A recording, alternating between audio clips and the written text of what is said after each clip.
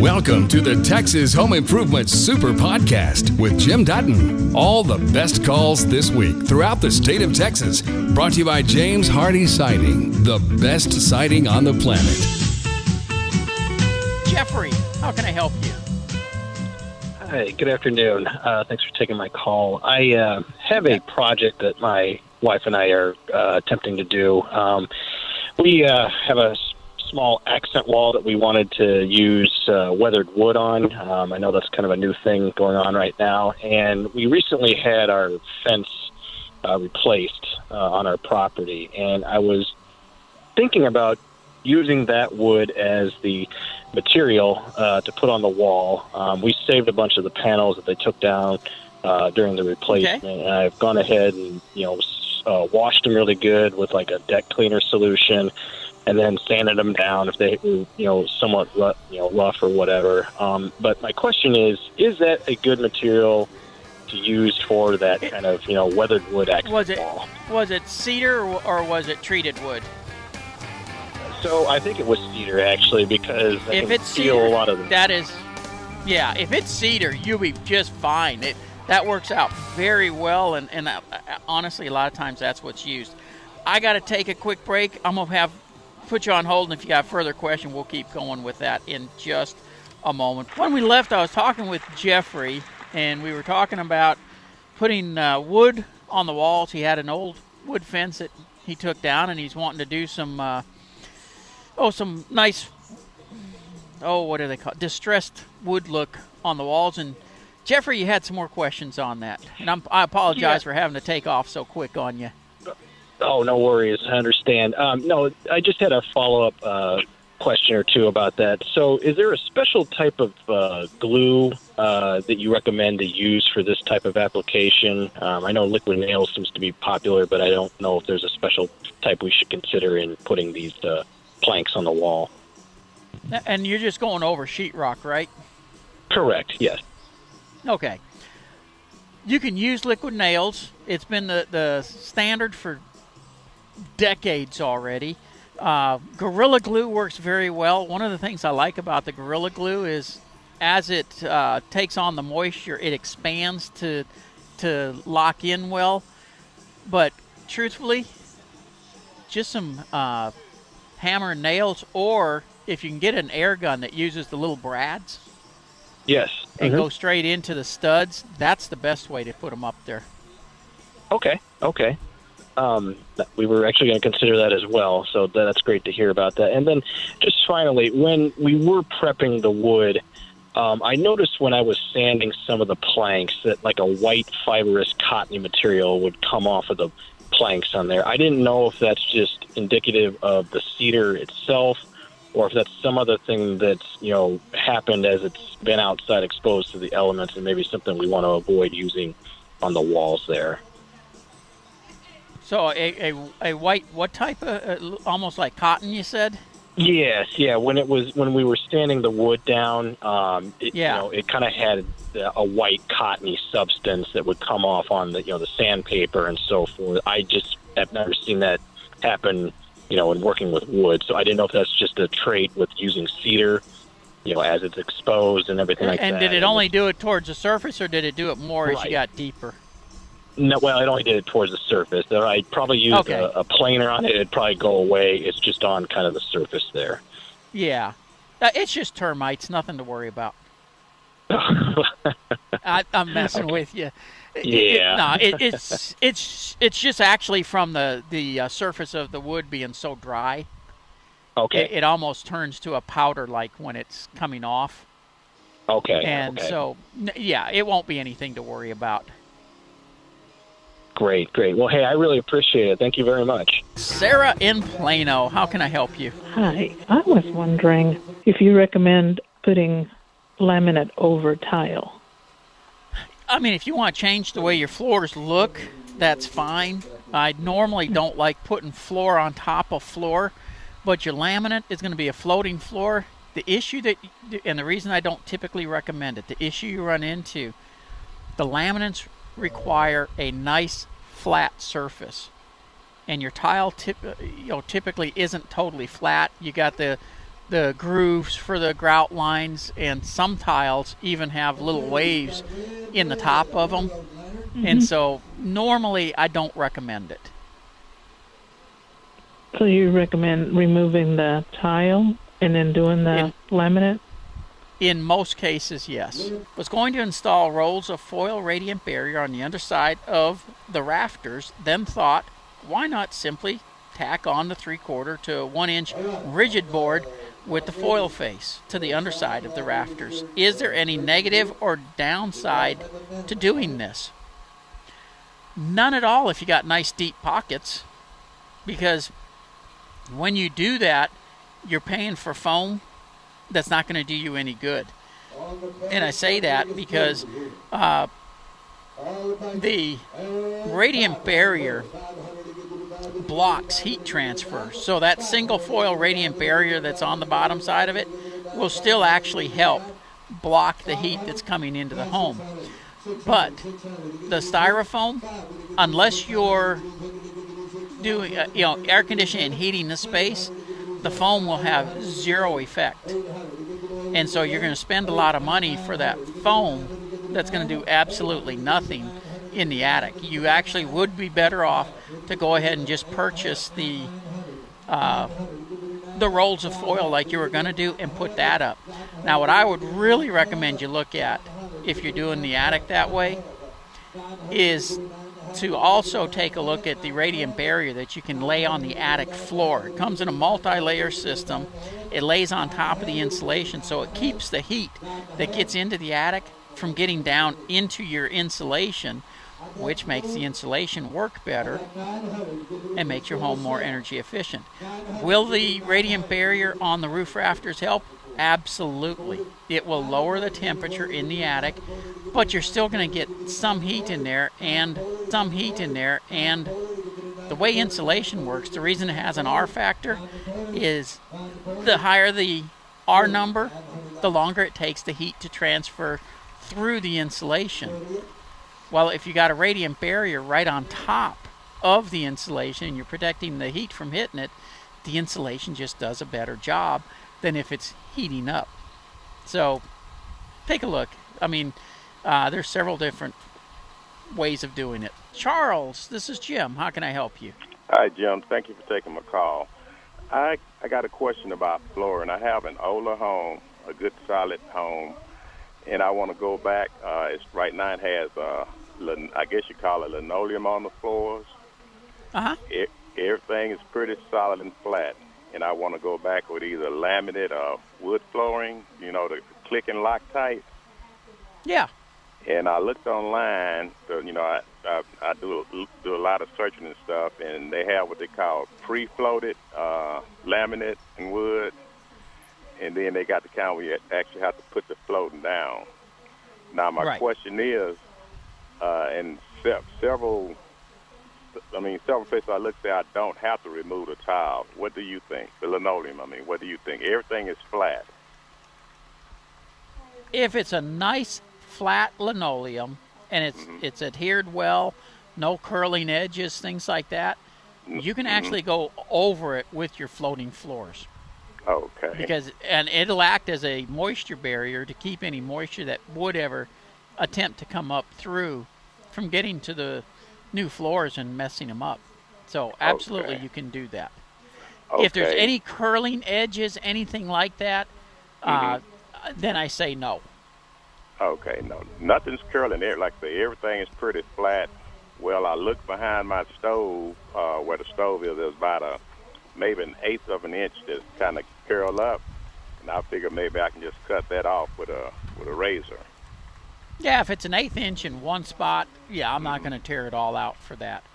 Now, I will tell you, normally I do pull everything out when I put down a new floor and go back with all new. Same with the roof. I strip off the first layer of shingles before I put another layer of shingles on.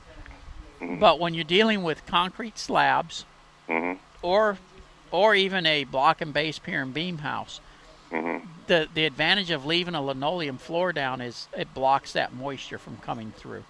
It's glad to hear that. And I want to do some painting You know, I got like the regular drywall, but like in the living area, it's an older home and it has some look like some paneling that, what do you call it, stuff they put on the cabinets, veneer or something. It's a little thin strip of stuff, and it's been like varnished and stuff. And I was just gonna prime it and paint over it. My wife say take it down, but you know, I don't know how to do that with the heating gun and all that stuff.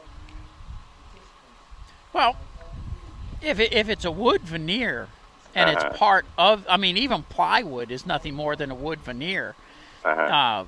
So if you're wanting to paint it, right?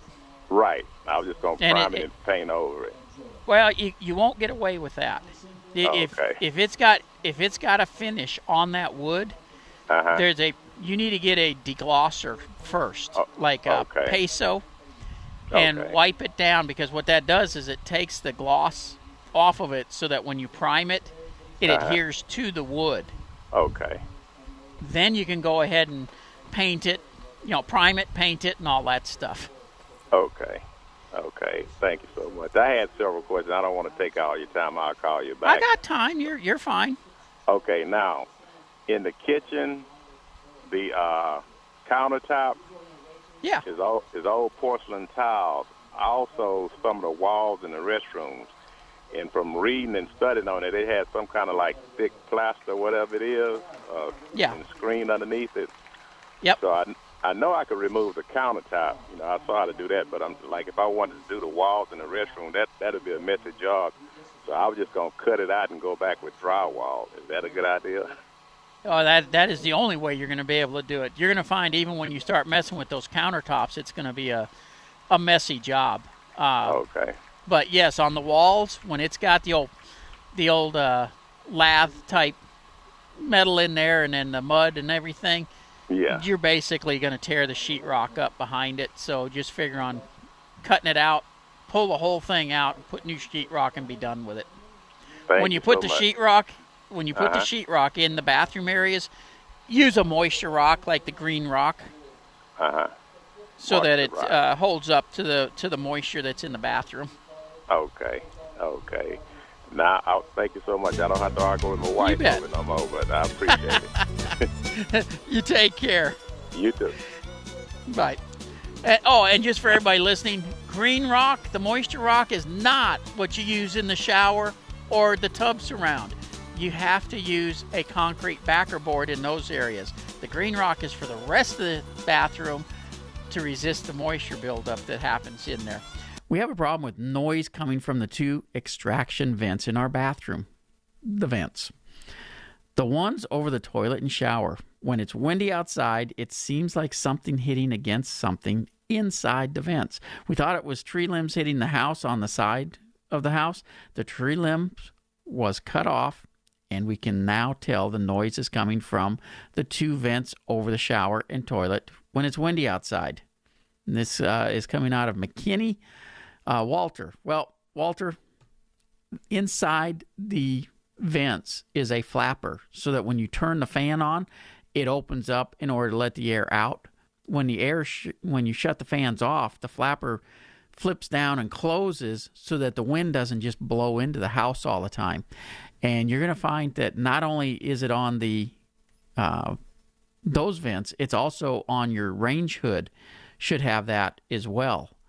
And so you can get that noise in the kitchen area also. Not really anything you can do about it, because it's literally just the wind flipping that little door inside the pipe back and forth. The one thing that can help it is if you take a look at where your vent exits the house, you can sometimes change the direction of the shield so that the wind doesn't hit it as much, which doesn't flip the baffle inside of the vent. Anthony, how can I help you? Hey, thanks for taking my call. Got basically just a starting point question. Looking at taking on a kitchen remodel, and I'm going to try and describe the situation to you to give you a starting point. My kitchen and living room is separated by a large opening that's probably 30 feet wide, right? Okay. But builder essentially cut corners and put in two 3-foot wide load-bearing support walls instead of just doing the whole beam. And what it has done is functionally cut off the kitchen from visible side of the living room. It's an obstruction, right? So we're trying to open it up. Had the load-bearing wall guys out there, and they said it can be done. But now I'm at a point where I'm trying to design, okay, we're going to have to reestablish where a new island is going to be located. Electrical is going to have to be drilled through the slab and out to the backyard. Then, of course, cabinets, countertops. My question for you is, can you give me any advice, generally speaking, on what I should be keeping an eye out for as potential problems on this type of project? And number two, do you have any suggestions on websites or software programs that I can employ to kind of get some sort of mapping prediction going on before we really take on the task? Honestly, I don't know of any websites that are going to address these kind of issues because it's typically having to be done on a custom basis. I would tell you, before I would tear into that type of project, I would have an architect come in and sit down and do the design with him. That way the spans can be calculated out because, typically the reason that a builder will put those short columns like that on the ends is because the span is so wide that in order to span all the way across, the joist would have to be so thick that it starts intruding into the living space. And so, yes, it can be done, but it's got to be really looked at. How can it be done without being intrusive? And the same goes for like running the electric line you were just talking about out to the island. Typically an electrician's going to come in and say, well, we're going to have to cut through the slab here and we'll run a trench. Well, they can literally cut the slab in two, rendering it totally useless. And so right. it becomes critical that you have an architect come in, do the design layout. They'll also help you do a new layout for the kitchen, how the cabinets will go and all that kind of stuff. Now you got a blueprint that you can work from, and if you're having to take bids on different parts of the job, here's what I need you to do, instead of each one of them trying to design their portion of it. Right. And typically people think, oh my gosh, it's going to cost me, tens of thousands of dollars for the architect. Yeah, you're going to spend a little bit of money on it. It is well worth it in order to have the proper layout as far as how everything is going to flow. But two, you're going to have to go pull permits on this. And those plans become very critical for getting all your permits and approval from the city to do all this work. Right. Okay. And then, so then you're suggesting the architect be the one that help us with the layout of the location, size, and design of the island and all that stuff. Yes, because that's what architects do. Gotcha. Now, typically, like the beam structure we were just talking about, an engineer will normally run the calculations on that, but most architects will have somebody that will work with them on getting that part taken care of. Excellent. I appreciate your help on that. You bet. Take care, Anthony. Good luck with the remodel. And really, if you're doing a patio cover, something like that, you still got to take drawings down usually to get permits and all that stuff. But it's not the same as if you're building something from scratch or doing a total remodel on a structure. And if you get those type of plans, and this is just talking to everybody, you ever have something like that done or blueprints from a house was built, keep them. And if you sell the house, convey them over to the next owner. They become critical down the road if work is ever needing to be. James, welcome to Texas Home Improvement. I'm looking at a house in the Arlington area, 50-year-old house. The inspector said that it's got asbestos siding. Oh, you sent me an email last night. Yes. Yeah, I got that flag to use today, so let's go ahead and talk about this. Yeah, because I'm trying to figure out what that's going to do to any future changes to the house down the line that I'm thinking about, which includes, replacement windows, running a water line into the garage, actually trying to maybe make a new access door to the garage, a different one. Sure. Well, here's the deal with the asbestos shingles. As long as you don't disturb them, they're doing absolutely nothing. In fact, you'll find that those shingles are some of the best shingles that are available. Now, do you know exactly when the house was built? Not exactly, but I do know it's a 50-year-old house. Okay. The reason I ask that, they were making some of those siding, and I'm assuming this is the ones that are 12 inches tall and about 2.5 feet long, correct? The shingles on the side? Well, they run lengthwise along the side of the house. Yeah, but they're about 2 feet tall and about 2.5 feet long, and nailed on, kind of like shingles are, where it overlaps each other. Actually, I think they're a little bit longer in the lengthwise. Not quite as tall. Okay. They may not be asbestos then. You may want to consider having it checked to see if they're asbestos. Because the ones that were asbestos were typically, like I say, about 12 inches tall, 2 to 2.5 feet long. And, they have a little texture to them, and they nail in the bottom. There was typically 3 nails across the bottom, 1 in the middle and 1 on each corner. As far as what you can do with them, honestly, as a homeowner, you can take them off and dispose of them in the landfill without any issues at all. When a contractor comes in and starts messing with them, now it falls under a whole new realm of rules and things that have to be addressed. And that's the main reason you may want to test it to see if it is asbestos or not. Drilling the hole for the water line, no big deal. In your email, you mentioned for a dryer vent. Again, no big deal. When you start dealing with putting in a garage door or anything like that, that walk-through door, now you're dealing with more than 6 square feet of it, becomes a major deal. It's got to be all asbestos abatement and all that kind of stuff. Can get rather pricey. Not that it's cost prohibitive, but it does get pricey. Where the biggest issue I see for you, though, is if you go to sell the house, just like you're having concerns if is it asbestos, your next homeowner or potential buyer will have that same concern.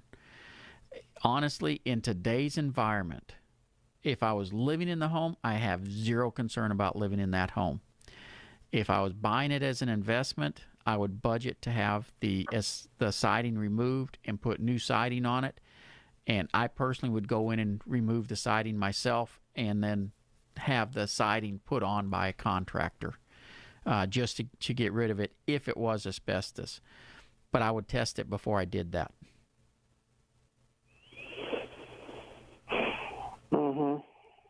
Now, secondary issue that you're going to have, given the age of that home, there's zero insulation in those walls unless it's been added.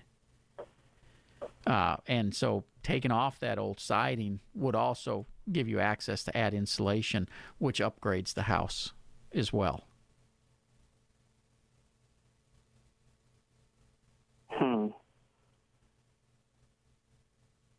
Okay. Are you buying it as an investment or to live in it? This was intended as a living space. Okay. And I'm just, as you say, I'm now budgeting that in my brain with other things. Yep. I've kind of been saying that I probably need to blow out the kitchen. The cabinets are actually rather old, somewhat out of alignment. Yeah. Well, like I say, I mean, there's a lot of things you can do with it. And James, I'm gonna have to let you go, or if you want, I'll put you on hold and come back to you after the news break, because I do have to take a quick break here for news, traffic, and weather. But if it was mine, I would, like I said, test to see if it is asbestos or not. But I'm gonna put you on hold, and like I said, we can come back and talk about this some more. And earlier, I was talking about the asbestos. If your home has asbestos siding, that was typically put on in the 50s. And if your house was built, say, in the 20s, 30s, or 40s, it was very common that you had lap siding, and they came in and put the asbestos siding over it in the 50s because the wood always had to be painted. That asbestos siding held paint much better than wood did. All those hard shingles, though, that everybody thinks is asbestos, not all of them are asbestos. They did have some that weren't asbestos, and years later they made replacement ones that weren't asbestos so that you could repair any broken shingles and stuff.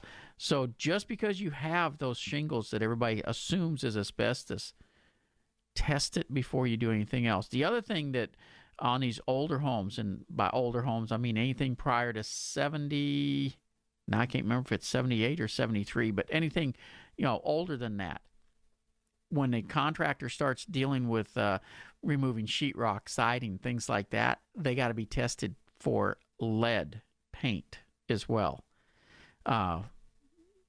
Honestly, I find it totally ridiculous, the regulations on the lead paint. Nonetheless, it's in the EPA rules that it has to be tested, and there's major fines if the contractors don't do the testing.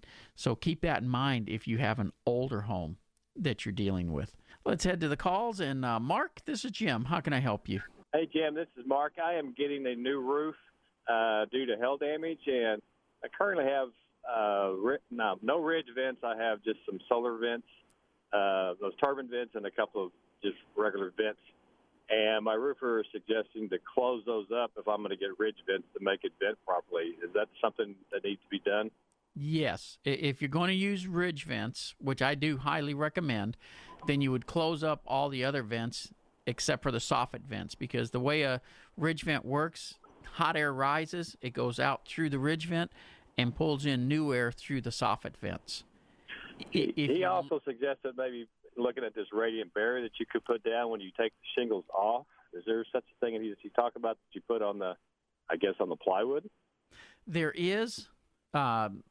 If you have a cathedral ceiling anywhere, I highly recommend you do that. But if you have attic space underneath your roof, then I normally would tell you put your radiant barrier in the attic. I see. Okay. Well, that's what I wanted to know. I appreciate your help. You bet. Take care, Mark. You bet. And again, 214-787-1080, and we were talking about, the hot air rises, air goes out through the ridge vent, comes in through the soffit vents. If you leave those old whirlybirds or solar panels, or solar fans rather, what happens is the ridge vent will start drawing air in through those, because the air is going to come in through path of least resistance. And since those are closer, that draws the air in, and it kind of leaves stagnant dead air spots in the attic. So you would want to close all those up in doing the roof. Jim, we own a 2003 David Weekley home. We've noticed some large cracks in our brick exterior around our back door and around one large window. The siding above is also popping off and breaking off in places. We noticed a few cracks when we bought the house several years ago, and our inspector told us it was just poor workmanship. Do you think we could have a foundation problem, or should we just look at fixing the siding? Well, I got to tell you, I've always loved David Weekley homes. As far as for regular builders, they're one of the best ones I've seen out there. So I don't think, it'll really surprise me if it's a workmanship issue. The thing is, your house is 15 years old. The average homeowner starts noticing a foundation movement at about 18 years old. So you're getting near that time frame. And if you have large trees around the house or a sewer leak or something like that, you could see the problem sooner. The reason we see it at about 18 years old is that's when the trees are getting big enough that they're taking moisture out of the soil and causing different areas to move. So before I'd get too concerned, I'd get it looked at, because if you catch it soon enough, you can avoid doing foundation repair by just doing some maintenance issues like some root barriers or irrigation, and not have to deal with full-blown foundation. You've just heard the best calls and questions from Texas Home Improvement. For more information about our show, go to thipro.com.